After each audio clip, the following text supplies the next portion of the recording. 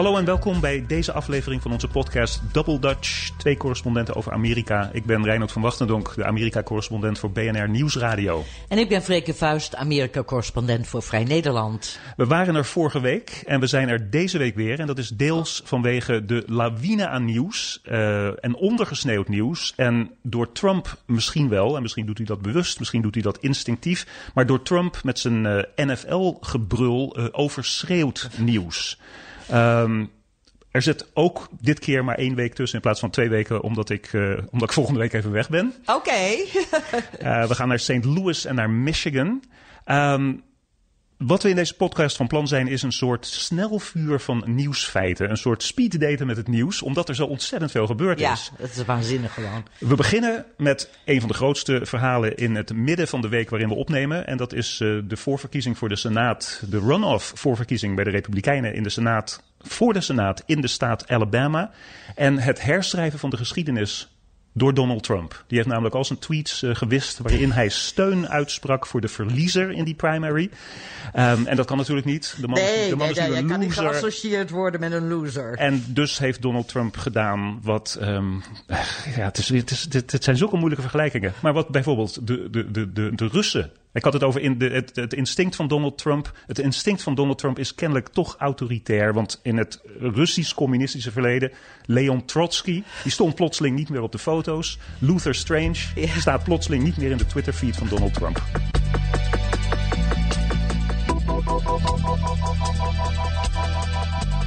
Together we can make America great. We can support the president. Don't let anybody in the press think that because he supported my opponent that I do not support him and support his agenda. En dat is die winnaar van de Alabama primary voor de Senaat, Roy Moore. Die zegt dat Donald Trump zijn grootste idool is. Dat hij de agenda van Donald Trump in Washington gaat uitvoeren. Het rare was dat Donald Trump zelf zijn tegenstander steunde. Ja, en daar was dat was hem aangeraden door Mitch McConnell, de leider van de Republikeinen in de Senaat. Maar hij was er al eigenlijk al vorige week al achter dat misschien niet zo slim was. Yeah, want he was covering all his bases. Ja, hij zei, ik heb misschien wel de verkeerde keus gemaakt. Precies. En als die Moore wint, dan ga ik voor hem heel uitgebreid campagne voeren. Want die Moore is natuurlijk een populist. Maar wat we vooral moeten weten is dat hij een theocraat is. Ja, dat is mooi. Er zijn mensen die noemen hem de Ayatollah van Alabama. Ja, ik noem hem zelf een beetje een godsdienstwaanzinnige. Want hij zegt dat is zijn standpunt. Hij zegt dat God, dat is dat diffuse begrip, altijd de Amerikaanse grondwet, constitutie kan en moet overrulen. En dan is zo'n Roy Moore degene die dat interpreteert. Wat die en dat mag dat mag hij van mij doen, privé. Ja, privé, maar natuurlijk. Om beleid dus te vestigen op het heilige boek. In dit geval als een Amerikaanse christen Ayatollah de Bijbel. Ja. En niet de Koran. Dat kan natuurlijk niet. Dat kan niet. En die man gaat nu naar Washington en wordt... Je noemde de naam van Mitch McConnell, wordt een vreselijke doorn in de zij van die Mitch McConnell. Want wat er zich afspeelde in Alabama was een soort gevecht tussen establishment politici en de Trump-vleugel van de Republikeinse partij, waarbij president Trump plotseling aan de kant van het establishment stond. Het was een hele rare heksenketel van idiotie. Dat was het. En ook, laten we niet vergeten dat Steve Bannon, zijn rechterhand, nu weer hoofdredacteur van Breitbart, zich ermee heeft bemoeid. Ja. En die voor Moore campagne voerde.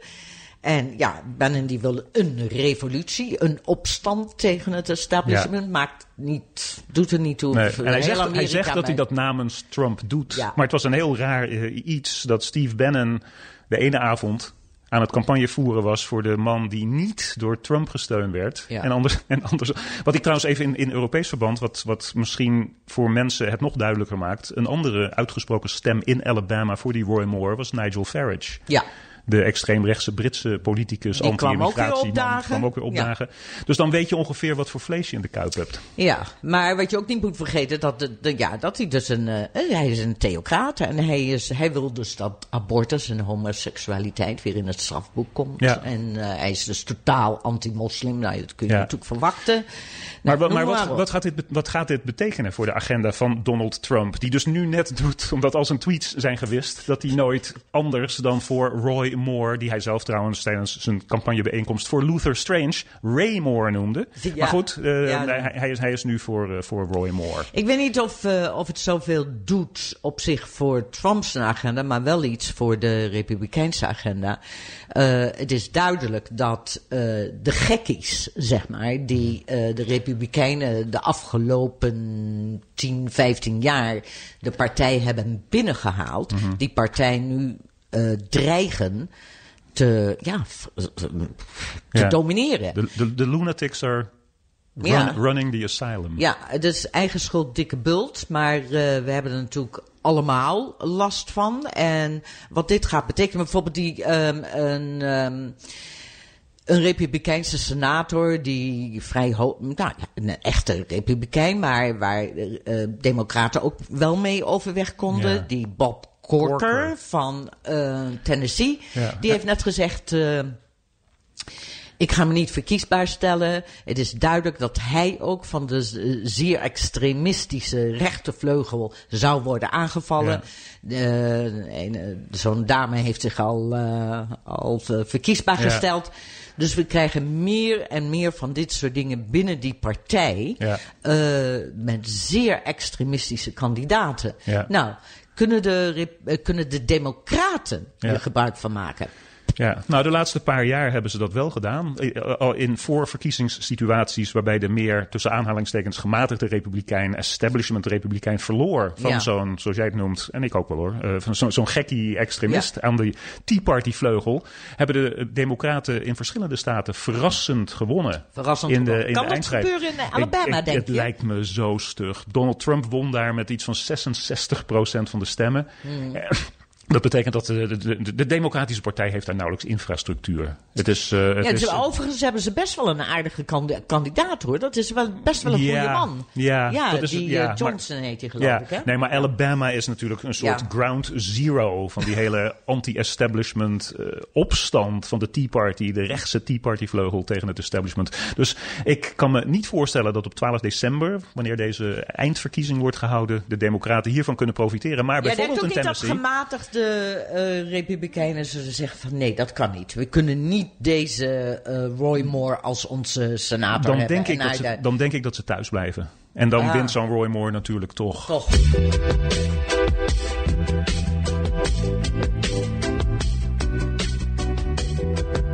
Well, I wasn't preoccupied with the NFL. I was ashamed of what was taking place because to me that was a very important moment. I don't think you can disrespect our country, our flag, our national anthem. To me, the NFL situation is a very important situation. I've heard that before about was I preoccupied? Not at all. Not at all. I have plenty of time on my hands. All I do is work. Ja, en dan nu ons speed dating met het nieuws. We hoorden net Donald Trump uitleggen dat hij niet werd afgeleid door zijn zelf opgestookte rel rond NFL-spelers die tijdens het volkslied en het hijsen van of het lopen met de Amerikaanse vlag op één knie vreedzaam en stil, zonder een woord te spreken, protest aantekenen tegen bepaalde maatschappelijke wantoestanden in Amerika, laat ik het zo zeggen. Hij zegt, ik word daar niet door afgeleid, dus ik kan dat hele lijstje wat wij zo direct gaan bespreken nog makkelijk ook volgen. Maar dat is misschien niet eens de vraag. Is de vraag niet, heeft Donald Trump die rel, zoals ik zelf zei, opgestookt tegen zwarte NFL-spelers om onze aandacht af te leiden van al die andere nieuwsberichten? Nee, daar geloof ik dus niks van. Want hij is niet zo slim. Oké. Sorry, dan moet je werkelijk maar instinctief heeft hij dat. Maar instinctief heeft hij dat hij een rel nodig heeft. Ja. Nou, Hillary Clinton is nu echt wel verleden tijd. Dus die kan hij niet meer gebruiken. Dus dan heeft hij een andere tegenstander nodig. Hele succesvolle zwarte atleten. Ja. Dat is wel heel geweldig. Ja. Bovendien, de discussie, maar even nog iets. Vorig jaar, tijdens de verkiezingen, werd de discussie binnen de pers gevoerd. Mag je Donald Trump een leugenaar noemen? Weet je dat nog? Ja, ja. En de New York Times eindelijk zei ja, dat mag. Ja. En nu wordt de discussie gevoerd. Mag je Trump een witte nationalist een racist noemen? Ja. Ik vind van wel. Ja. Ja, het bewijs dat hij dat in zijn hart voelt, of jij gelooft daar niet in, maar in zijn strategisch berekenende brein voelt, ligt duidelijk op tafel. Ja. Zelf ontkent hij dat natuurlijk. Hij zegt, dit heeft helemaal niets met ras te maken.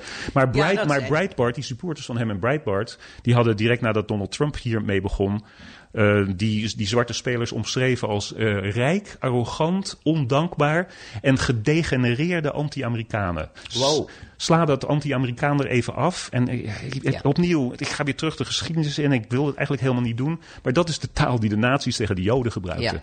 Ja. Rijk, arrogant, ondankbaar, degenerates, gedegenereerd. Gedegenereerd met name. Ja. Dat is nazi-taal. Ja. Ondankbaar is het nieuwe apathy geworden. Weet je wel? Zwart. Die hun plaats niet kennen. Huh? Ja, die hun plaats niet kennen. Ja. En de Trump-achterban, waar trouwens hele interessante opiniepeilingen van zijn verschenen, dat die Trump-achterban staat op 30 tot 33%. En niet omhoog gaat, niet omlaag gaat. Nou, die 33%.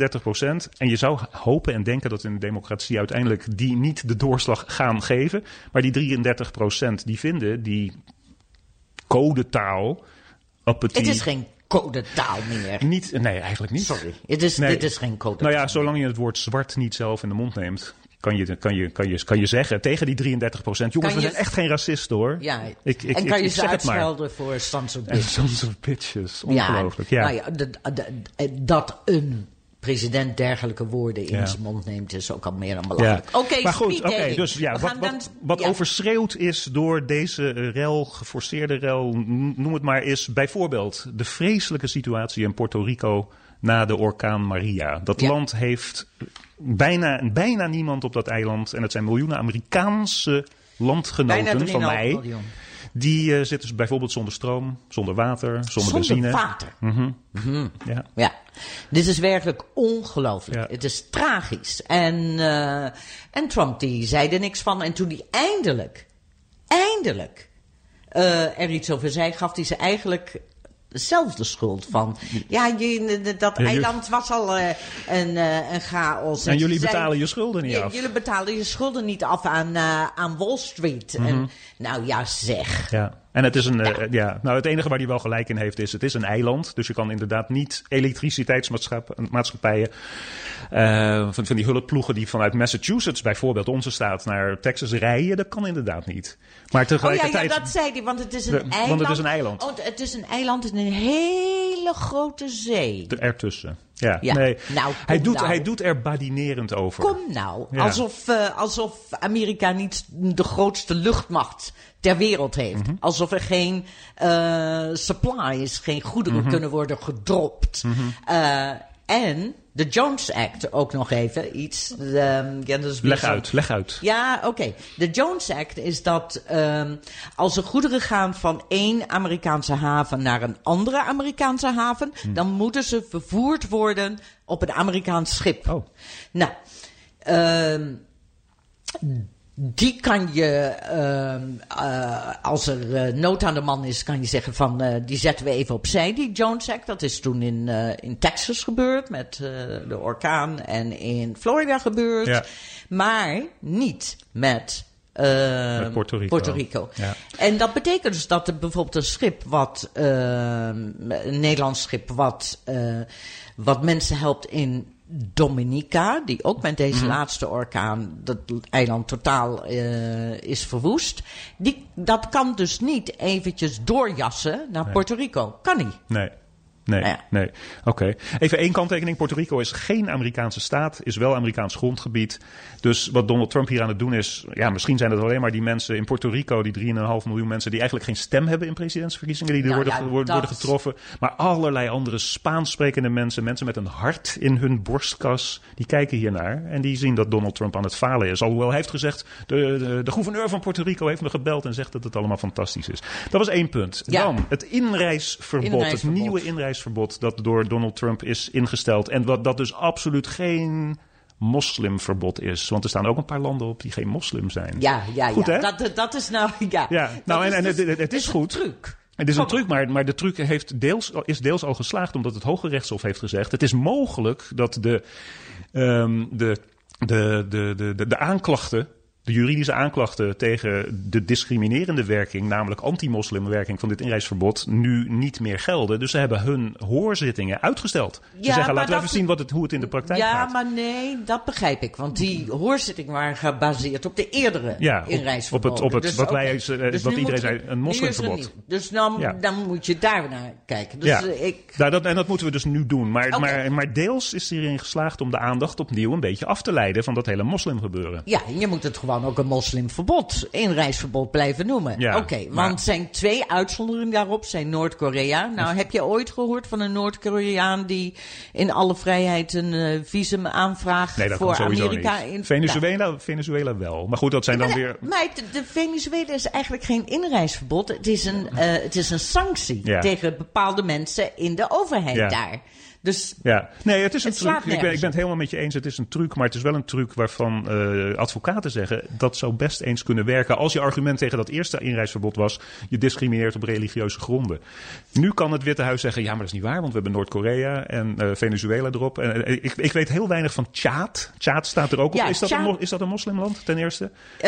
Nee, niet totaal. Nou, nee. Oké, there you go. Ja, maar dat geldt ook voor Iran. Niet iedereen. Ja, oké. Tuurlijk, maar dat was sowieso al een trucje door het plotseling majority moslimlanden te noemen. Okay. Ja, oké, goed. Maar Tjaad, vertel me over Tjaad. Waarom staat Tjaad erop? Nou, ik heb er nu... Want Tjaad interesseert me omdat Tjaad een rol speelt in de missie van de Verenigde Naties in Mali.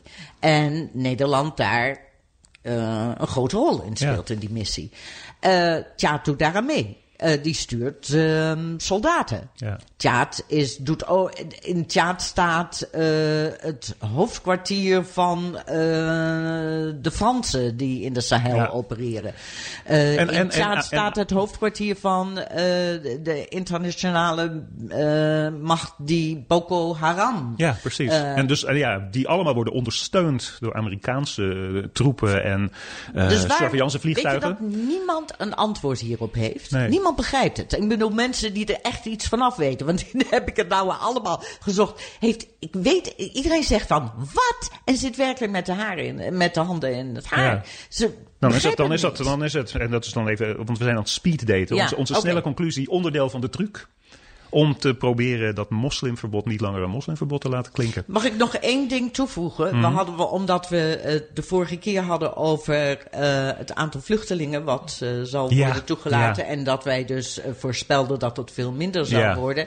Oké, dat staat nu vast op 45.000 per jaar. Ja, en Obama had 110.000. Dus dat is minder dan de helft. Goed. Volgende puntje, Obamacare. De luisteraars weten natuurlijk allemaal dat dat opnieuw in vlammen is opgegaan. En Trump in zijn hemd staat. Omdat zijn partij dat weer niet heeft kunnen doen. Het werd zelfs niet voor een stem uitbrengen. Nee, want de neuzentellers wisten hoe laat het was. Ja. Dat slaat deels weer terug op Mitch McConnell. Die heeft net als Trump, ook al haten die twee elkaar, die heeft net als Trump pijnlijke nederlagen geleden. Ja.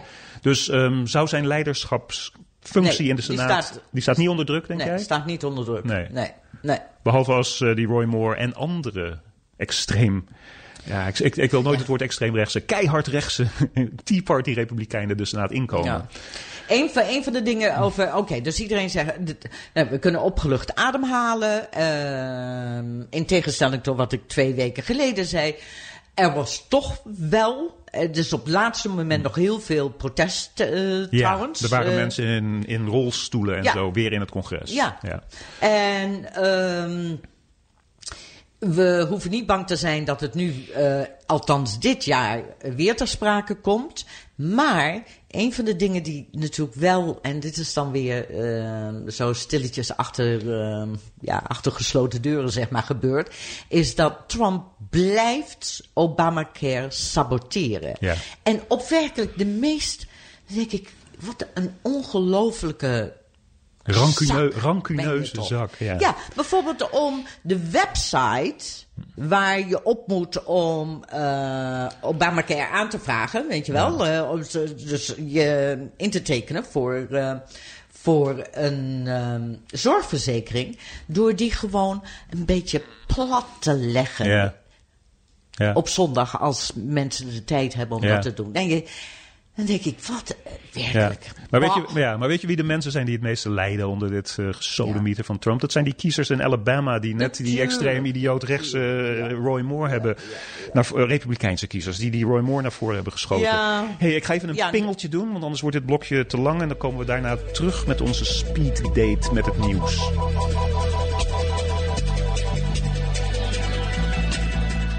Volgende punt op de speed date.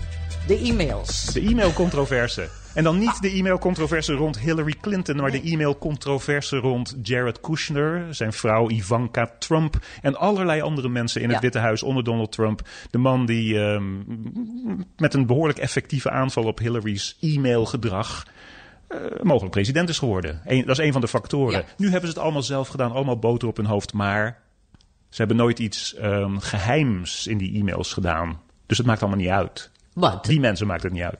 Hoe weten we dat? Omdat zij dat zo zeggen. Oh, en dat geloven we nu. Want werkelijk, de media, dit begrijp ik dan ook weer niet. De media die geloofde Hillary Clinton niet. En dat e-mailverhaal over Hillary Clinton heeft gewoon... dat heeft gedomineerd in de verslaggeving. Tuurlijk. En nu zijn we zo hypocriet dat het blijkbaar niet meer te doet waarvoor de Trump-mensen gebruiken. Maar dit is dan een heel goed voorbeeld van een nieuwsfeit dat Donald Trump schade zou kunnen doen. Dat is ondergesneeuwd door het door hem opgestookte vuurtje rond die NFL-spelers. Ja. Dat is een hele goede geweest. Oké, en dan laten media zich dus geheel door leiden. En... wat? We zijn even... We zijn het kwijt. In het verlengde van... Maar dit is dan niet een republikeins probleem, maar een democratisch probleem. In het verlengde van het e-mailschandaal... en misschien zelfs als touwtrekker van het e-mailschandaal rond Hillary Clinton... had je dat idiote en eigenlijk alleen maar voor de roddelpers interessante verhaal rond Anthony Weiner. Ja, heeft zijn straf op 21 maanden gevangenis. Maar hij was getrouwd met Hillary Clinton's meest belangrijke adviseur. En omdat hij van die vieze e-mail dingetjes en teksts had gestuurd, kwamen ze in Uma's, zijn vrouws computer terecht. En daar zaten dan weer links naar Hillary's machine. Dus je zou best een zaak kunnen maken dat zonder Anthony Weiner dat hele e-mail-schandaal rond Hillary Clinton minder impact zou hebben gehad. Ja, daar ben ik van overtuigd. Want toen heeft... Comey, weet je. De voormalige FBI-directeur. De voormalige hoofd van de FBI heeft toen gezegd... we moeten dit heropenen, dit onderzoek. Dat was 18 dagen. Ja, dat was de Oktober Surprise. Ja, dat was de Oktober Surprise.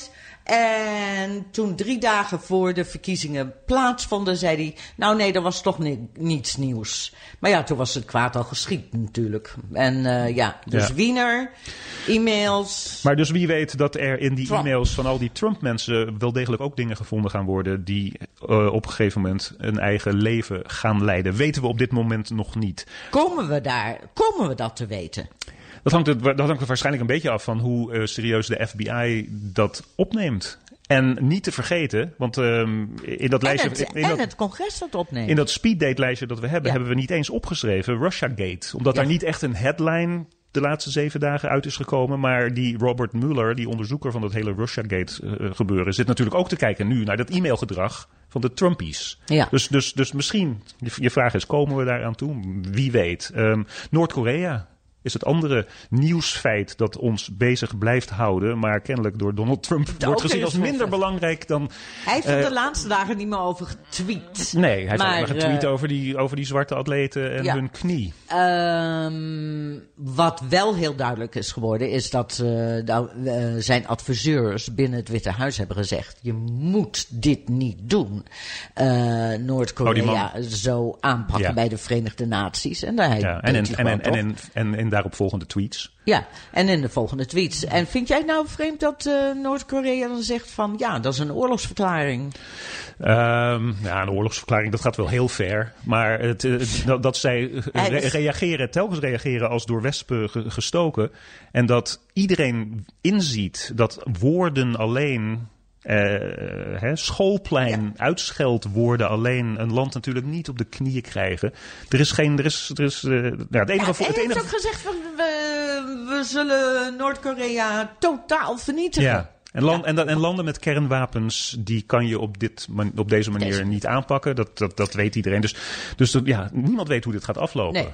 Ik ben zelf niet echt zo pessimistisch als ik andere mensen heb gehoord die zeggen dat een nucleaire uitwisseling nog 3 scheldkanonades van ons verwijderd is. Zover denk ik dat het niet zal gaan. Maar je weet het niet. Je weet het niet. Dus als Noord-Korea hebben we niet zo heel veel zinnigs over te zeggen, want we weten het niet. Wat ook heel belangrijk wordt deze week en wat mogelijk enorme schade heeft geleden door het moeten terugtrekken van die Obamacare Repeal Act door de Republikeinen. Dat is Trumps beoogde belastingsverlagingsinitiatief. En dit wordt een enorm thema natuurlijk voor de komende maanden. Ja. En, waarbij die aardsvijand van hem, Mitch McConnell, keihard nodig heeft. Maar Mitch McConnell heeft keihard nodig de Trump-aanhangers in zijn eigen senaatsfractie. Dus als zij denken dat belastingshervormingsgedoe er doorheen komt, omdat de Republikeinen altijd steun krijgen als ze maar zeggen van jullie volk, jullie middenklassers gaan minder belasting betalen. Ik zie dat niet zo snel. Nee, en krijgen we weer de trickle-down effect. Want daar heeft Trump heb ik al gelezen. Dat zegt Trump dus al. Dat is het is een enorme stimulans voor de economie. De Amerikaanse economie zal maar 6% groeien. Ja. Hallo. Ja, er zitten... Ik bedoel, geloven mensen dit nog? Ja, er zitten dingen in die echt waarschijnlijk moeten worden aangepakt in Amerika. Wij noemen dat volgens mij de vennootschapsbelasting.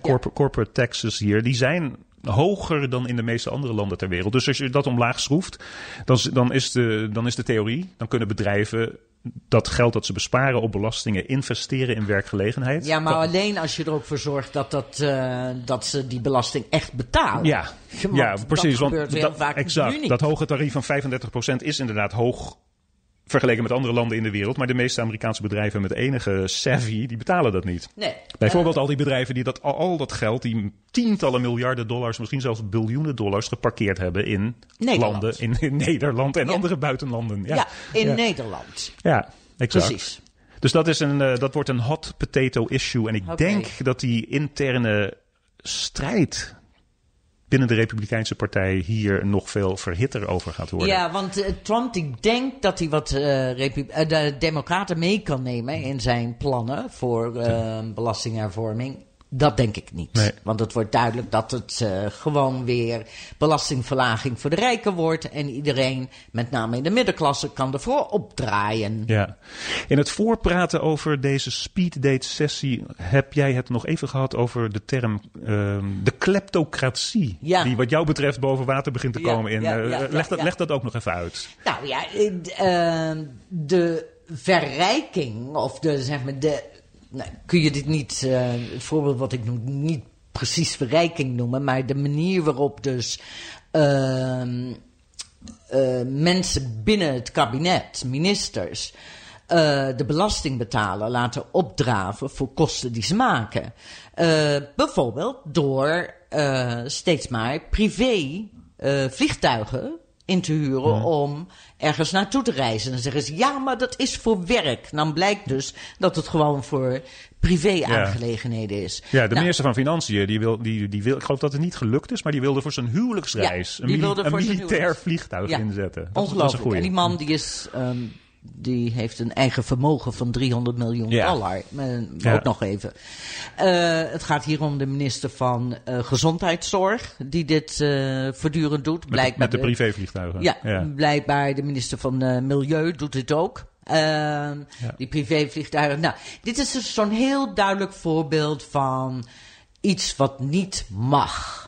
En waarvoor in een normale regering, en dan heb ik het ook over een normale republikeinse regering, dit zou worden afgestraft met... Nee jongen, ga maar naar huis. Ja. We willen dit het departement voor ethisch gedrag. Maar goed, dat is, de baas daarvan is weggelopen en het bestaat nauwelijks meer. Dat is dus totaal weg. En zoals... Trump zich dus in feite verrijkt als president door met zijn eigen bedrijven, die nog steeds enorm zitten promoten ook natuurlijk. Ik bedoel, betaal dan zelf voor je privévliegtuig. Ja. Of je reist net zoals iedereen gewoon in een normaal vliegtuig. Ja, je gebruikt het woord Trump die zich aan het verrijken is. Dat is een nieuwsfeitje dat ook was ondergesneeuwd, dat me nu weer te binnen schiet. Kan je nagaan, er gebeurt zo ontzettend veel. Dat is Ivanka Trump en haar Chinese businesses. Er zijn bepaalde dingetjes boven water gekomen, dat zij al die Chinese bedrijven gebruikt. Dat is 10 keer fout in vergelijking met haar vaders verkiezingsprogramma. Dat is ook ondergesneeuwd door dat NFL-gebeuren. Dus jij zegt hij is er niet slim genoeg voor om dat expres zo te doen. Maar instinctief gesproken heeft hij heel effectief allerlei explosieve, pijnlijke nieuwsfeiten onder het tapijt weten te vegen. Dat is waar. En dat zou allemaal voorpagina nieuws zijn. Allemaal stuk voor stuk voorpagina nieuws zijn geweest. Maar wat het voorpagina nieuws is dat er zwarte atleten zijn die zo ondankbaar, rijk, over het paard getild, gedegenereerd anti-Amerikaans zijn, dat zij Amerika aan het uithollen zijn. Zoiets dergelijks. En jij ook, want jij deed vorig jaar mee. Je hebt ook op een knie gezeten. Dat Son is of a bitch. Ja.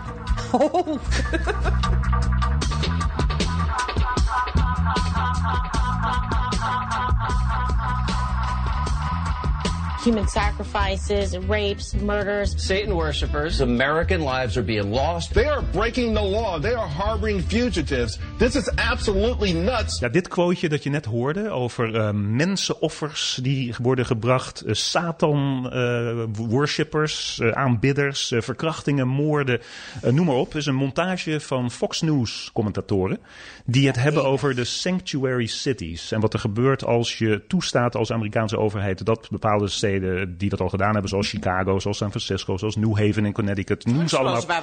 Zoals Great Barrington, Massachusetts, waar jij woont. Buurstadje van mijn stadje. Dat gebeurt er allemaal. Die vreselijke dingen gebeuren er allemaal. En mijn tip van de week is... Als je dus niet meewerkt met de federale overheid om die immigranten weg te werken. Ja, zoals zij het doen voorstellen, een soort muur om jouw stad zetten en al die criminelen, zoals zij het noemen, binnenhaalt, dan worden er dus mensenoffers gebracht, onder andere. Het komt uit een filmpje waarin wordt uitgelegd wat het begrip sanctuary cities nou precies is. Nou, het is natuurlijk 100% niet zo dramatisch als dit. Het is ook niet, zegt dat filmpje, 100% Hosanna en pais en vree. Sanctuary City betekent kort door de bocht. En bekijk dat filmpje. Het is gewoon een heel illustratief filmpje. Dat de lokale politie, de plaatselijke politie op gemeenteniveau of staatsniveau net zo hard achter alle criminelen aanlopen waar ze al achteraan lopen. Maar dat ze niet automatisch voor de federale overheid gaan controleren of mensen niet de papieren hebben, illegaal in het land verblijven. Dus het is totaal niet zo dramatisch als al die immigranten. Ik was bij een forum van kandidaten voor de stadsverkiezing bij ons in de buurt, waar een van de kandidaten zei, al die immigranten, hij had het dus ook over mij. Ja. Die komen onze stad binnen, Pittsfield. Nee, niet over me. Hij heeft het niet over mij, want ik ben blank en middelbaar. En je bent Amerikaan nu. Ja, maar ik ben nog steeds een immigrant. Okay. Maar dus alle immigranten die stad binnenkomen, die dragen bij aan de drugshandel in Pittsfield. En hij weet dat omdat hij 24 uur per dag, 7 dagen per week zijn vinger aan de pols van het straatleven in Pittsfield heeft. De politiecommissaris die stond erbij. Dat was een van de mensen die uitleg gaf. Daarom kwam ik dat filmpje tegen via dat filmpje over wat sanctuary cities zijn. En die zei van, er is geen enkel statistisch bewijs dat immigranten meer dan doorsnee en zelfs minder dan doorsnee. Dat is een statistische bewijs. Ja. Minder dan doorsnee iets met de drugshandel in Amerika te maken hebben. Ja. Dus mijn tip, dat filmpje, illustratief. Hè? Leuk. Onze podcast heeft ook een educatieve waarde, dus hierbij. Ja, wij doen daar zelf ook heel veel aan. Oké, mijn tip is een boek. Een campagneboek. Unbelievable. My Front Row Seat to the Craziest Campaign in American History. Van Katie Tour. Zij is de televisiecorrespondent van NBC. NBC, oké. En het is niet zo'n lang boekje. Het is ook niet wat je noemt, The Boys on the Bus of zo. Weet je wel, heel analytisch geschreven of zo. Het is veel meer een indruk, maar het is heel leuk omdat het een vrouw is. En het is een vrouw, Katie, die heeft die hele Trump-campagne van begin tot eind gevolgd. En die herhaaldelijk is aangevallen door Trump zelf. Ja. En dan noemde hij haar little Katie. En hij heeft in tweets ging die tegen haar en hij tekeer. jutte het publiek met name tegen haar op. Tegen haar op. En ze moest op het laatst had ze bodyguards. En ze schrijft daar... Ja, het is heel geestig, het is heel luchtig geschreven. En toch sta je weer versteld van. En het is leuk om het te lezen van een vrouwelijk perspectief. Ja, maar herinner ik me ook niet dat zij achter de schermen door Donald Trump, als ze hem privé tegenkwam, uitermate hoffelijk en vriendelijk werd behandeld? Want dat is het idiote hypocriete. Dat is het idiote, ja.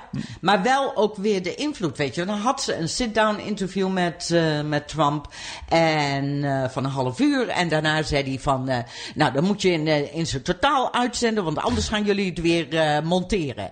En ze zei, ja, maar dat doen we niet. Nee. En prompt, weet je wel, gebeurt dat wel. Want werd de leiding van NBC onder druk gezet door de Trump-campagne. Dat is ook de realiteit over vrijheid van meningsuiting en een vrijheid. Dus ook een educatief kijkje in hoe de media en de politiek samenwerken in dit land. Ja, en ook de rol van vrouwelijke verslaggevers hierin. In een campagne die stijf stond van de anti-vrouw houding van deze president. Oké, goede tip. Aan het slot van deze podcast Double Dutch, 2 correspondenten over Amerika. Ik heb hem nog niet gelezen, maar ik stop hem in mijn bagage. Volgende week voor ons stripje. Ik ben Reinoud van Wachtendonk, de Amerika-correspondent voor BNR Nieuwsradio. En ik ben Freke Vuist, Amerika-correspondent voor Vrij Nederland. En graag schrijven. Mag ik jou nog even vragen waarom je naar St. Louis gaat? St. Louis. Ja. St. Louis. God. Okay. Ja, heel kort. Het is een heel interessant initiatief. Een hele goede vriend van ons. De zakenpartner van mijn vrouw. Die woont in St. Louis. Berucht, beroemd, roemrucht vanwege de Ferguson rellen. Elke dag zijn daar rellen. Omdat er weer een politieman die een zwarte man ongewapend heeft doodgeschoten, weer niet in staat van beschuldiging is gesteld. Dus de tegenstellingen tussen zwart en blank zijn enorm in St. Louis. En wat hij heeft gedaan, Michael is zijn voornaam, hij heeft een festival georganiseerd, dat is dit komende weekend, waarin 8 street artists, befaamde street artists, niet van het niveau Banksy, maar wel bekend, beroemd in Amerika, naar St. Louis komen. Sommigen wonen daar al. En op de eerste dag in een rijke buurt van St. Louis schilderen ze enorme canvassen vol in zwart-wit over de hopeloze tegenstellingen in St. Louis. Hoe ze dat zien, hoe dat tot wanhoop leidt. De volgende dag gaan ze naar een stukje Ferguson, of in ieder geval, er zijn veel meer buurten daar in St. Louis, ik ben er vaker geweest, die hopeloos zijn. En daar gaan ze op hetzelfde formaat canvassen in kleur hun toekomstvisie, hun hoopvolle toekomstvisie voor hoe het zou moeten zijn zou moeten zijn in St. Louis. Dus het klinkt heel erg goed. En dan komt er een tournee van die 16 grote schilderdoeken door Amerika. En op een gegeven moment worden ze geveild. En de opbrengst daarvan gaat naar initiatieven in St. Louis om die 2 tegenstrijdige bevolkingsgroepen nader tot elkaar te brengen. Dus een prachtig initiatief. Ja, je moet wel foto's maken, hoor. Ik zal foto's maken. Het klinkt als een heel interessant initiatief. Dus daar zijn we bij. Ja, want die kunnen we dan zeker op de website zetten. Dat kan. Ja. Doen we. Oké, dus over 2 weken zijn we er weer na dit verhaal. Als er iets spannends gebeurt. Want een van de dingen die is gebeurd is dat toen mensen, podiumbouwers, geluidsinstallatie-mensen hoorden dat ze op zondag naar Ferguson moesten, hebben allerlei mensen zich teruggetrokken. Want die durven niet. Echt waar? Ja. Zo diep zit dat. Tot de volgende keer. You're unbelievable.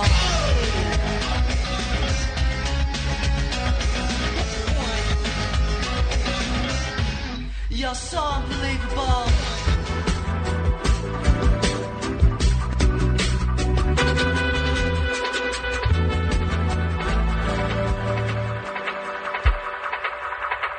You're so unbelievable.